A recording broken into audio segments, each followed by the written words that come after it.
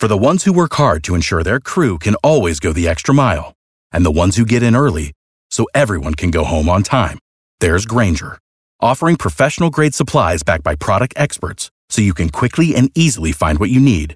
Plus, you can count on access to a committed team ready to go the extra mile for you. Call, click Grainger.com, or just stop by. Grainger, for the ones who get it done.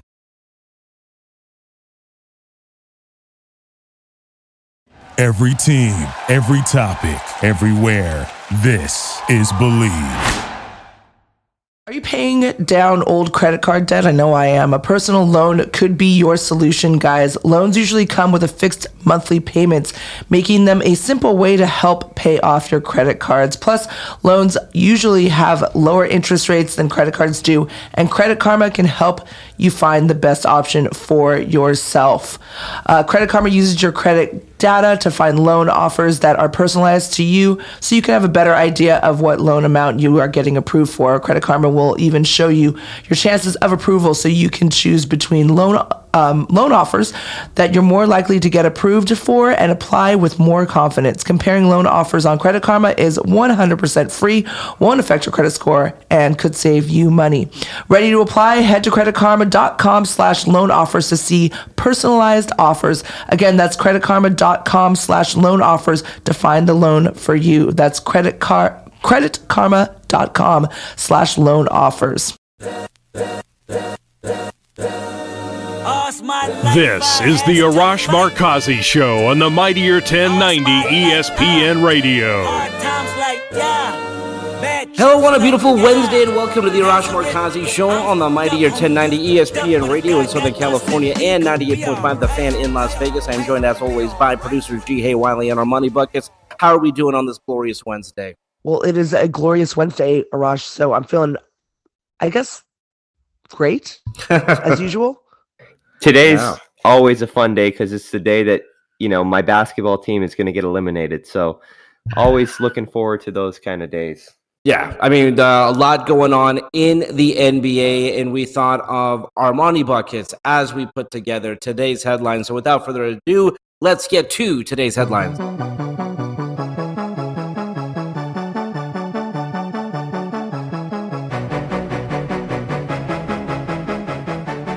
Well, last night, Victor Oladipo scored 23 points. Bam Adebayo added 20 points and 11 boards, and the Miami Heat, without Jimmy Butler and Kyle Lowry, beat the Atlanta Hawks 97-94 and moved on to the Eastern Conference semifinals.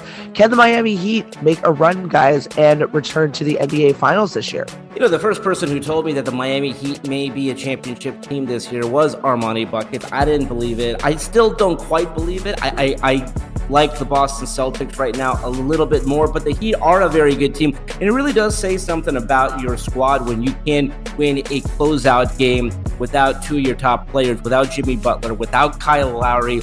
And you want to talk about the importance of the closeout game, just talk to Doc Rivers. I mean, it is really hard to close out a team. So the fact that Miami won this game, impressive. First team to advance. The Celtics advanced. The Heat also advanced. I like the Heat this year. I don't know if they have enough to win it all or to get back to the finals. Again, people forget just 2 years ago, it was the Lakers and the Miami Heat. And back then, by the way, no surprise that year for the Lakers, but I think that was sort of like the beginning of people realizing what the Heat could be. Wouldn't be shocked if the Heat got to the finals. I don't think that they do this year, but very impressive win for the Heat last night. I'm with you. I wouldn't be shocked, but I also think Boston should be considered the favorites as of now. Miami's biggest weakness has been their offense. So if Victor Oladipo is going to look like this, it gives them a huge boost offensively to help their chances of getting to the finals. The other thing about the Heat that's been very impressive, Jimmy Butler probably has been the best player this whole postseason. It's not saying much because they played Atlanta, but Jimmy was having a down season, and for him to look like this in the playoffs, yeah, Miami does have a chance to make it, but I still would lean with a team like the Celtics. Yeah, no, I'm with you, Armani Buckets. I am Celtics all the way. I think that they have been phenomenal. They will be phenomenal. That defense that they have, by the way, ridiculous. I mean, they are playing like the Celtics of old. So I'm very much looking forward to just the Celtics just killing it in life and killing it as far as the playoffs are concerned. So I guess good on Miami for moving forward. But yeah, this is going to be Boston all the way. That is for sure. Like, I'm loving what Boston is doing as far as the Eastern Conference is concerned. Do you guys think actually that without Jimmy Butler, if this like, because he's only in health protocol, correct? So like, we actually have time for him to come back.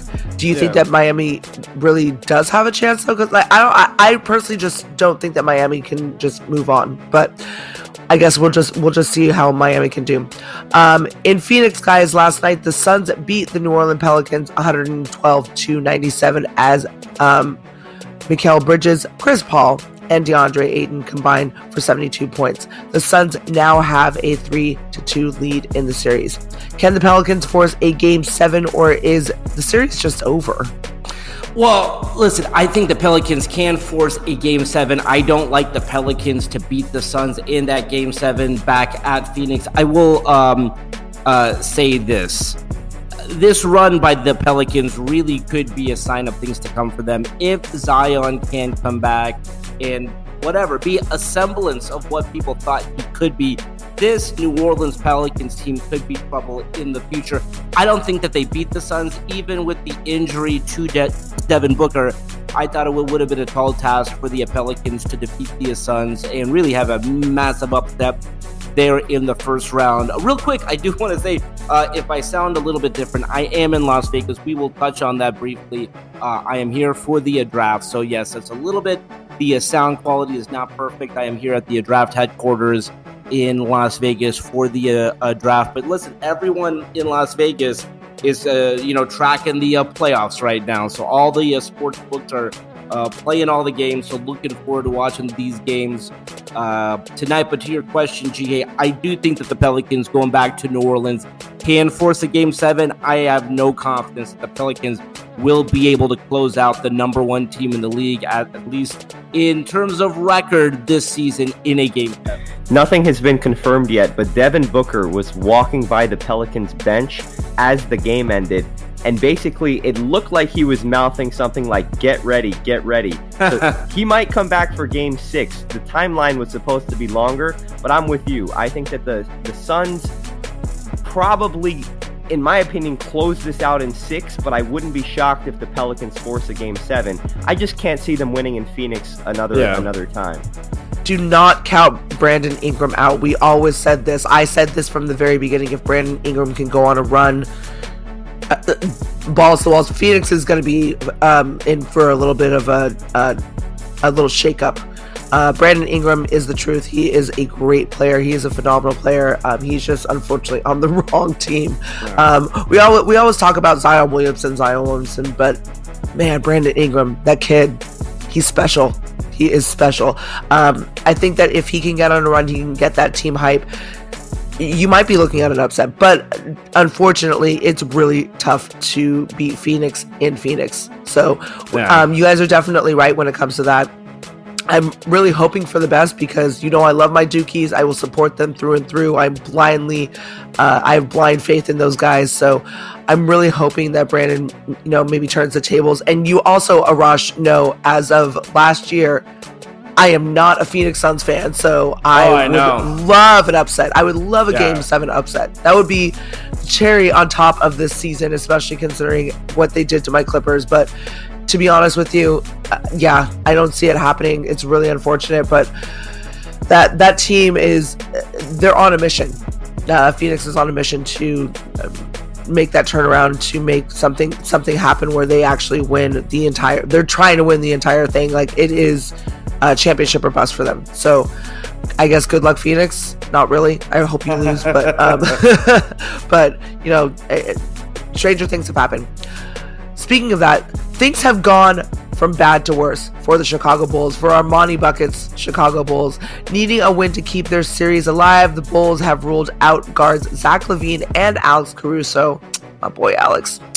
correct here, for tonight's Game 5 against the Milwaukee Bucks. Can the Bulls force a Game 6? And this might be it for them for this season. Do you guys have the pieces in place to make a run, Armani, with this group next season? So, Buckets, you got to take this first because, that is your team, and you hate to have an elimination game with two of your best players not playing. Not an ideal situation for your Chicago Bulls. Not ideal at all, but for me individually, personally, on my own island, delusional island, I can't be more excited for this game. Coby White will be our starting point guard. That is my favorite player on the Chicago Bulls. I think that we screwed his development so royally. And tonight is his last game for put-up or shut-up time. I think we're going to lose big, and I'm not optimistic about this group going forward, but I know that the Bulls fans in general are very optimistic for some strange reason about running this team back next season. I think that the Bucks have demonstrated championship-level play this entire series. Now, that series against Boston would be must-see television every game. Giannis looks incredible. And I think no matter what happens the rest of the playoffs, Giannis will still be the best player in the league, regardless of what. Maybe Jason Tatum can take that from him, but it would have to be like a miraculous superhero performance the rest of the postseason for anybody but Giannis to be the best player on the planet. Yeah, I mean, the way that the Bulls have, closed out the season, I don't think you just run this back. I mean, generally speaking, even, I don't see how you could lose in the first round and say, you know what, run it back. So, no, I did like this team this year. It did make me super jealous. I don't know if jealous is the right word. DeMar DeRozan would have been such a great addition to the Lakers. Of all the guys that they could have added, whether it's Buddy Hield or DeMar DeRozan, you can go down the list. They went with the wrong guy in Russell Westbrook. So, yeah, I mean, this could be the end of the road for Armani Bucket Chicago Bulls. Yeah, I'm wondering, how do you run it? But we'll see. I mean, you never know what can happen. And if it's an elimination game, Buckets, there could be a star there. Yeah. How do you run this back, though? I guess that's my only question. Like, how do you really run this back? That's the only issue maybe that I have with the Chicago Bulls right now. I really hope that they do run it back, but I guess only time's going to tell. We will see. For the first time since the 2017-2018 season, the Kings will have a chance to compete for the Stanley Cup. They clinched a playoff spot Tuesday, like we said they would, without even playing when the Vegas Golden Knights lost to the Dallas Stars. The Kings will play the Edmonton Oilers in the first round and in this best of 7 series beginning next week. The Kings went 1-2-1 this season against Edmonton, but can the Kings beat the Oilers and win their first playoff series since winning the Stanley Cup in 2014? 100%. I mean, G, as you know, postseason is a different season. Things are 0-0. So as you mentioned, the Kings are 1-2-1 against Edmonton this year. They are effectively a 500. They've, kind of gone 2-2. And so I have no issue with believing, I'm a homer. I love the Kings, and, we have Kayla joining us once a week. So I'm, by the way, very excited for Kayla to be able to work the Stanley Cup playoff game with the Kings. But no, I definitely believe that the Kings can beat the Edmonton Oilers and win their first playoff series since 2014. But just happy for the Kings, happy for Kings fans out there, excited for what the South Bay will look like. Hopefully, if they are in a position to close out that first round series again, have not won a playoff series since they won the Cup back in 2014. So, just very excited that the Kings are finally officially now back in the postseason. I mean, I'm still going to root on my Rangers, but go Kings, go. Playoff time is upon us. I am so psyched for the Los Angeles Kings. I'm psyched for those young players out there that are going to get the chance to vie for a Stanley Cup, because there is nothing like it. Like you said, Arash, there's nothing like Stanley Cup hockey. It is the best time of the year. I mean, I know, Armani, you are super psyched for NBA playoffs. I know that you're really excited for it this time, but man, Playoff hockey. You can't like. I'm literally, my hairs are standing on edge right now. Just kind of feeling that energy of what the Stanley Cup means to a lot of these kids, especially these Kings players that have never ever dealt with this kind of stuff before. So really looking forward to that. Really looking forward to, hopefully them going on a run, because like you said, again, playoff hockey is completely different than regular season hockey. Edmonton is going to give them fights just because like they are defensively, like they are rough. So I think that it's going to be an uphill battle for them. I really hope that the young players are up to the task, but I guess we're just going to have to see. And I can't wait for playoff hockey. I think that Kayla's going to have probably the best time ever. It's the best time of the year. I'm so excited. I can't wait. Well, the Dodgers blew their first lead of the season as the Arizona Diamondbacks came back from 3 runs down to the boys in blue at 5-3. The Dodgers hit into 5 double plays and went 2 for 8 with runners in scoring position. I hate leaving guys on base, guys. Just don't do it. Yeah. Any cause for concern, Arash, with the way the Dodgers played last night? The only issue I have is the untimely hitting, and you never want to blow a lead like that. Certainly a 3-run lead, and obviously the Diamondbacks are not that good. Again, we always say this, G-Hey, it's true. It's a long season. It's a 162-game season. This is sort of just the luck of the draw, the luck of the bad, or the unlucky luck of the draw or bad. I mean, this is one of those situations when you hit into 5 double plays, when you leave 8 runners in scoring position. I mean, it's going to happen. During the course of the season, this is going to happen. So it's not like they got a bad night from a pitcher. Obviously, the bats went quiet following them taking that 3-run lead, but no real cause for concern. Again, they're going to have nights like this. But generally speaking, I mean, it's very frustrating when you're a fan and you're watching this game unfold the way that it did. So no surprise about that. Again, they have a 12:30 start today, closing out their series against the Diamondbacks before, I believe, they come back home. So, yeah, not an ideal game last night, not an ideal way to close out that road trip, which they'll close out tonight. But, yeah, no cause for concern here. Yeah, it's a 162-game season. Like you said, Arash, this is the concern that I think a lot of people are worried about with all their teams, right? Is that, are they going to be able to perform at 162 game, up to par for 162 games? I'm not worried. Pitching has been extremely has been great considering the fact that it's a 162 game season for the Dodgers. So that's my only concern, especially down the pipe. You never want to leave guys on base though. I think that's my only major concern for them just for this particular game. But other than that, you know what? I'll take the L. Especially considering it's the beginning of the series. Who cares? So I'm good. I don't think that the Dodgers really need to be concerned. I don't think Dodger fans need to be concerned. I think that those that are, if you want 162 wins, you're in for a rough season, guys. So I think let's just take every single game at a time and go from there. Yeah. I totally agree. And then they come back home, Friday to play the Detroit Tigers. So that'll be a fun series. I believe they're having a Kirk Gibson bobblehead night there. So very excited. Are you bummed that you're missing that Kirk Gibson bobblehead night? I am. I'll be in Vegas for the draft. But yeah, listen, love Kirk Gibson. Love that 1988 championship team. It's a hard knock life you live though, Arash, missing Kirk Gibson night as opposed to going to the draft, because you're in the draft right now in Vegas. Right, exactly. Any major bets that you're posting right now? Not really. Just watching the NBA playoffs. I'll take a look. I'm gonna head to Circa tonight, and I'll see what's happening there. Always jealous of the fact that you have time out there right now. Always jealous.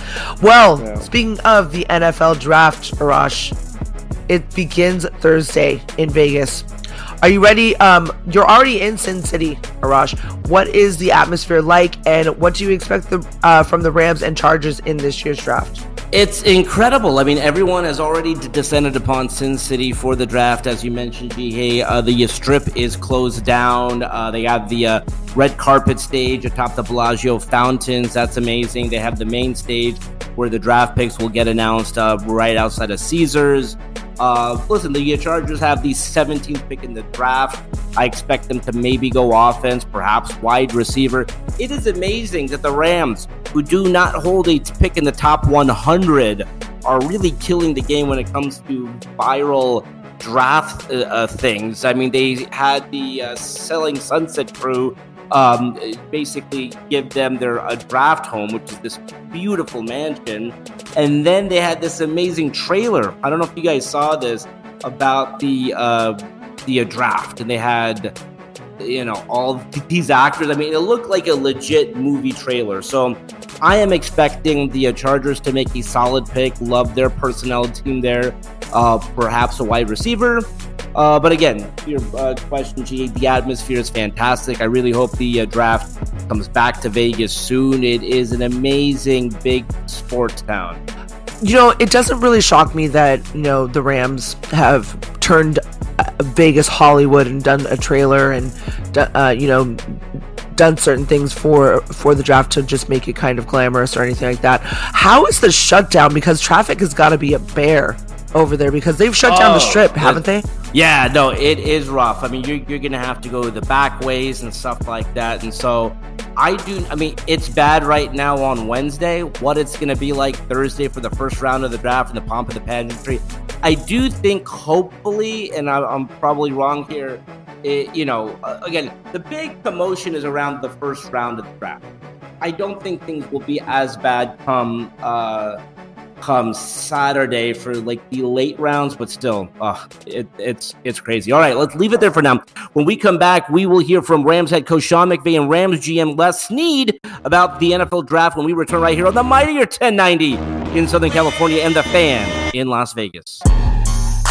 We'll be right back with the Arash Markazi Show on the Mightier 1090 ESPN Radio.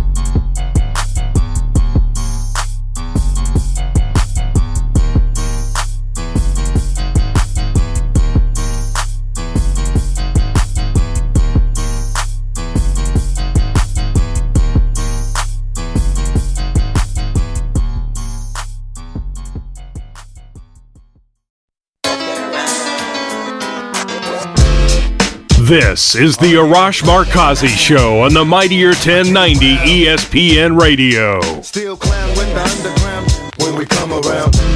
Welcome back to the Arash Markazi Show on the Mightier 1090 ESPN Radio in Southern California and 98.5 The Fan in Las Vegas. Just as a reminder, if you have a question or a comment or want to win tickets to a future Kings or Galaxy game, that is right, playoff Kings game, call our hotline 310-400-0340. As we mentioned before, the draft is Thursday in Las Vegas. The Rams do not hold a pick in the first or second round. They don't have a pick in the top 100, but they've been killing the game in terms of their draft house, which they got from the crew from Selling Sunset, the draft movie trailer montage. So they got a lot going on. Okay, so let's now hear from Rams head coach Sean McVay and Rams GM Les Snead, who spoke to the media before the NFL draft tomorrow. Can you both give me your first memories of your very first draft experience and what that was like? It's changed so much over the years as far as the glitz and the glamour. What were each of your first experiences like? Are you talking about here with the Rams or just in general? In general, your first memory. Oh man, that's hard. I mean, I probably remember, one of the first things that comes to mind was, the debate a handful of years ago, whether it was going to be Mario Williams or Reggie Bush. That was when I was in college following the draft. But, I can remember I've always followed it since I was a little kid, but they've done a good job of continuously making it a spectacle that everybody wants to pay attention to. And that's why it's good to be in the NFL. For you, Les? Maria, I got to go way back. I'm skipping school, probably in middle school, but and then those days seems like it was during the week, so it's probably Monday. maybe a Monday and Tuesday. But the vision that came to my mind, I remember skipping school one time and the Pittsburgh Steelers taking Louis Lips, and he was a receiver. And one of my best friends way back in Eufaula, Alabama, was a big Steeler fan. Still is a big Steeler fan. So I remember, obviously, you didn't have text or anything like that, but there were cell phones payphones. And I remember him calling me, and I said, "Hey, the Steelers have Louis Lips." So that's it, Maria. And then what about as working with the Rams? What are your first memories there? Go ahead, Les. You know what, Sean? The thing that came to my mind. Tenured than me. I would go this, and I'll instead of the first draft. I mean, the first draft was when we had, I think, the 2 pick, and we ended up trading probably with Sean and the Redskins.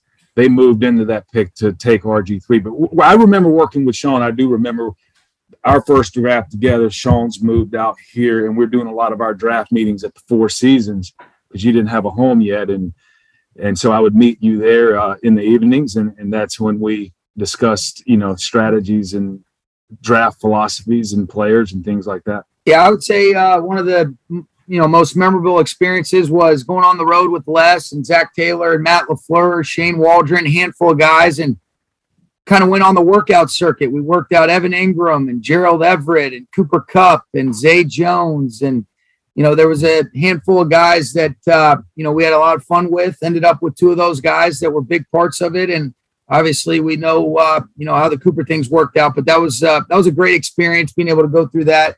And identify. That was kind of one of the first times I'd gone through a situation like that where you worked out a handful of guys in a short amount of time. And, Tywon Taylor was a part of that as well. There was a lot of guys we worked out that it was fun to be able to kind of see those guys work up close and personal. Thanks very much. Jordan. Hey guys, hope you're doing well. This question is for both of you, if possible. Just wondering, as you guys have sort of started to set your board, what your major takeaways and trends were of this draft class. You hear a lot of chatter about how it's a very unusual one for a couple of different reasons, particular in the first and second rounds, and obviously as you guys get closer to where you pick. Where you're seeing sort of clusters of positions start to stand out, and which positions those might be. Sean, Jordan, I think the biggest cluster of picks is there's a lot of players that we have in a cluster of, they won't be there when we pick. And that's probably the biggest cluster, which is interesting.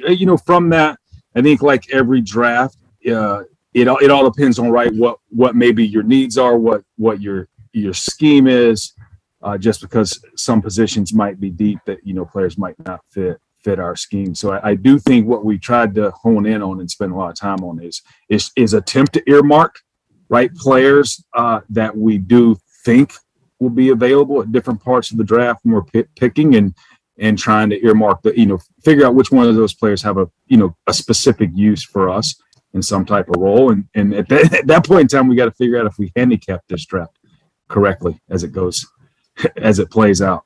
Yeah, it's definitely been unique. I mean, even for us, with our first pick being at 104, but Les and his group, James Gladstone, Jake Temme, they've done such a good job of really identifying guys based on previous years, this year's draft, and a lot of different information that you're gathering to kind of really try to hone in. And the nice thing for us is, in a lot of instances, it'll kind of naturally work itself out for us as the first 3 rounds unfold, as we have the second to last pick in the 3rd round. So be exciting, but I definitely feel, and I know Les feels this way too, coaches and personnel, that we're going to come away with some players that we expect to help us a lot sooner than later. And then if I could follow up, you guys have 8 picks now.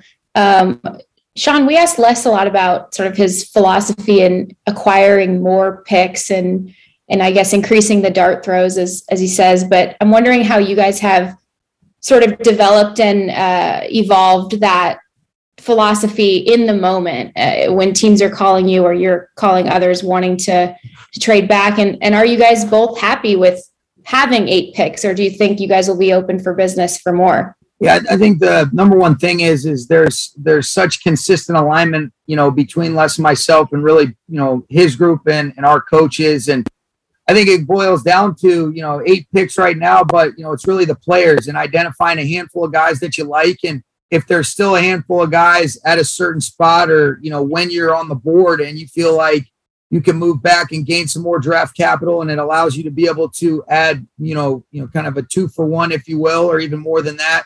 That's always something that, I think Les has done a great job of, and I've really learned and, seen it kind of unfold these last 5 years. But it's, it's a good thing. And a lot of those decisions are unfolding in the moment. And, Les gets real frenetic in a good way as the clock starts ticking down, and it's fun for us. You didn't like that, huh, Les? I did mention on Chris Long's podcast yesterday that during the season, I may be the frontal lobe and you're the amygdala, but during this time of the year, you're the frontal lobe and I'm the amygdala. But there you go. Nick, that's a nice way of saying that Les is the basket case now. I'm the basket case during the season. Although I can say that, as the clock's winding down, that I got a gut feeling that, like Sean calling plays on a drive to win the Super Bowl, like mom, dad, something genetically gifted, whatever it is. I just think your heart rate's a little better than mine. So I'm probably doing what I should be doing, and you're probably doing what you should be doing. We're a good team. Hey guys, Coach and Les, thank you for taking time out for this. I wanted to ask you guys just about the draft. I know you guys obviously study hours upon hours of film and things of that nature, but how far do you guys go back as far as looking at the type of player that you want to be inside of your clubhouse, inside of the culture that you guys have created? How far do you go back to determine not just what's on the field, but what's between the ears and the type of characteristic of the person is that will fit your scheme? You know what? We probably as far back as high school, definitely with players that we're really interested in. We will definitely, connect with not just coaches, but probably teachers and people in the community of where the young man grew up. And that's probably about as far back as we go. And a lot of that, and seeing the patterns of how he's developed and matured over the years, and see if we can figure out a pattern of where he's progressing. And that's probably, and every now and then we'll go back and probably look at a huddle highlight tape of some really good players, of them probably dominating high school football. But that's usually for fun, mental break in the draft. Stu?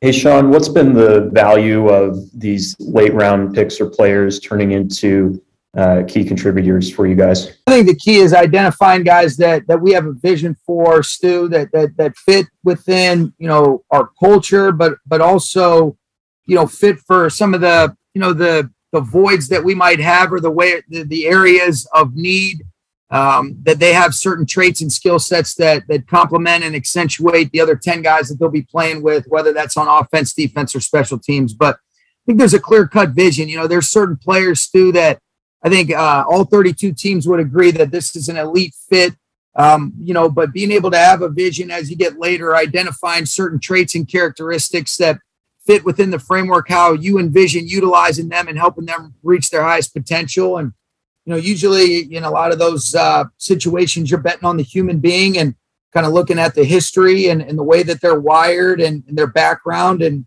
some of the things they bring to the table. But it's having a vision where there's a consistent buy-in and a willingness to try to help these guys, reach their highest potential in every single avenue. You know what? I'll add to this, Sean, because I think I've said it a lot, and I think it's something that needs to be said. It's one thing to identify. It's another thing to acquire.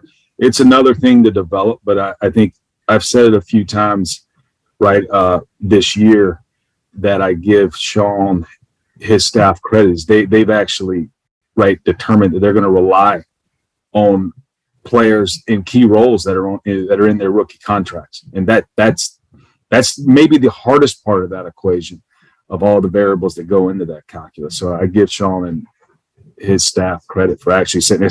It's one thing to acquire and develop. It's another thing to say, we're penciling him into the lineup, and we're going to rely on that young man during a rookie contract. Thank you both. And going back to that last question, big Derrick Henry's highlight tape from Yulee, Florida. I mean, holy cow! I don't know if he got tackled. If my son would have been playing against Derrick Henry in high school, I'd have said, "You're sitting this one out, buddy." Claudia, this question is for both. How are you, first of all? Good. How important would it be to draft defensive players, especially outside linebackers and edge rushers? Claudia, we love people who can rush the passer. Key is would there be any on the board when we go to pick it?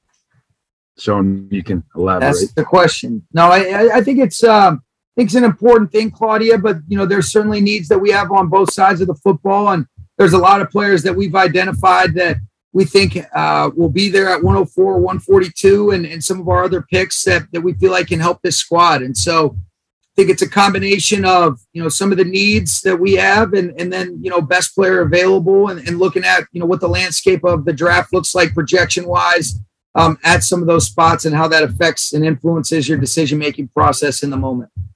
And last one is, do you have an interest in making the offensive line deeper with Ward left a big hole? Yeah, I think we've got some guys that we've invested in that we think have tremendous upside that we're looking forward to watching those guys compete.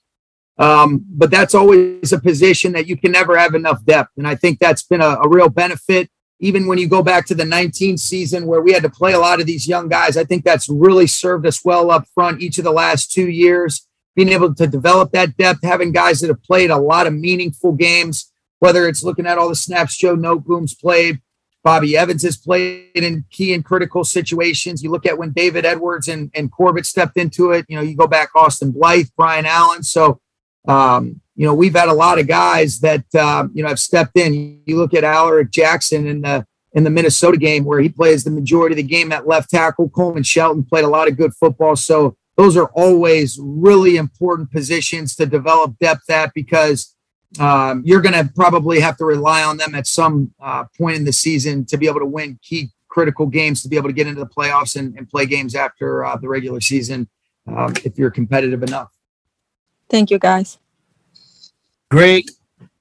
Hey, Les, Sean just touched on this briefly, but I think we ask you this every year, but just to sort of reiterate your philosophy being a front office that has been in a unique position like you have for the last few years. How do you evaluate drafting in areas of need versus best player available and what goes through your process there in general? If you could just reiterate that. I think you definitely identify your needs and you know what those are. And then sometimes there's also I call them wants, right? Where there's maybe some positions that you could add to help you, maybe not necessarily a need. Now, the goal and the vision is to engineer a process where you then go about setting the board and getting that right and trying to eliminate some of the bias of knowing what your needs are, because what you probably don't want to have happen is at the position of need, you all of a sudden have a lot more players at that position just because you need them. And at that point, you in this case, right, picking 104, we'll probably have 4 to 5 positions that we'd like to pick from. And if we've done the work, if we've done the correct work previously, then when we get to 104, we'll be able to look up the board and hopefully at one of those 4 to 5 positions, there'll be a favorite player of ours, and you go from there. And what that does is definitely you're attempting to eliminate reaching at a position where if a player is a little less on your board, but at a position of need, you really got to work through those before the draft to really know when there is a line and not let's call it the desperation of a need, blur that vision. Perfect. Thank you. Dusty. Hi, gentlemen. Following up on, I guess, Greg's question just now a little bit. Last year, you guys were talking about Raheem Morris having coined the phrase pool party grade prospects. If you got them, you'd have a pool party. You're drafting 57th last year. This is 104th. Are there pool party players at 104th, 140 something You know what? The phrase is definitely still alive and well in the draft room. Now, maybe the pool's a little shallower. Maybe we shouldn't dive into the pool, but I do. And I think this is a relatively deep draft. And I do think what we've tried to do is again, handicap the draft. And then, you know, as the draft, right, as it occurs, you know, there's going to maybe be players of less talent, but there's still players who might have, right, specific skill sets that can contribute, can fill a role, can develop into something. So we've tried to do a good job at each phase of the draft, almost have a pool party pod for each phase. But Raheem's pool party phrase is alive and well. Did you have that pick 104? Did you have reason for that party last year, as it turned out?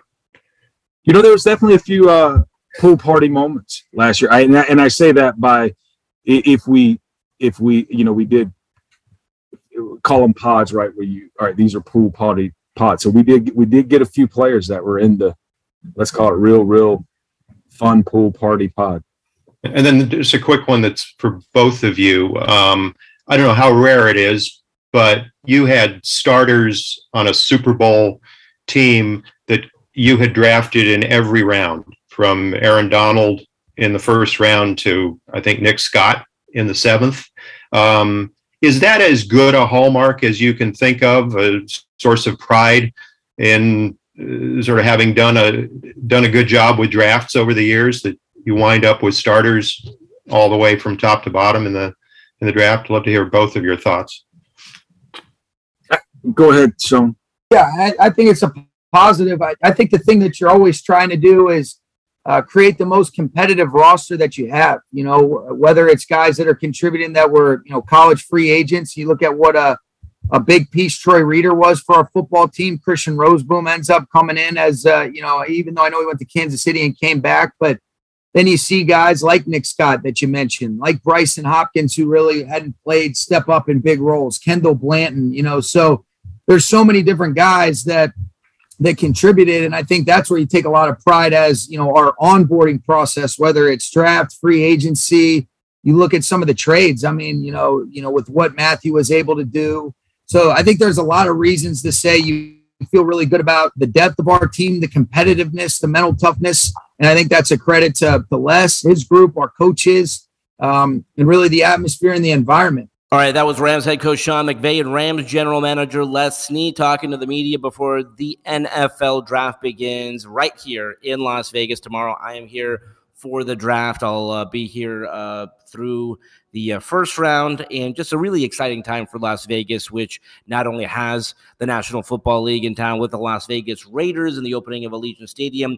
They hosted the Pro Bowl. They are hosting the draft, and next year, so not this upcoming Super Bowl, the next one, the Super Bowl will be in Las Vegas. All right, that's all the time we have for today. Let's do it again tomorrow. Until then, this is Arash Markazi saying stay safe, stay healthy.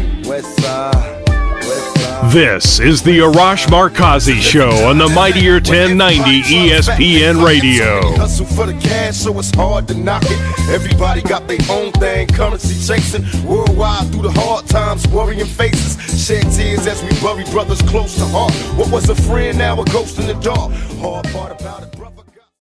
For the ones who work hard to ensure their crew can always go the extra mile, and the ones who get in early so everyone can go home on time, there's Grainger, offering professional-grade supplies backed by product experts so you can quickly and easily find what you need. Plus, you can count on access to a committed team ready to go the extra mile for you. Call, click Grainger.com, or just stop by. Grainger, for the ones who get it done.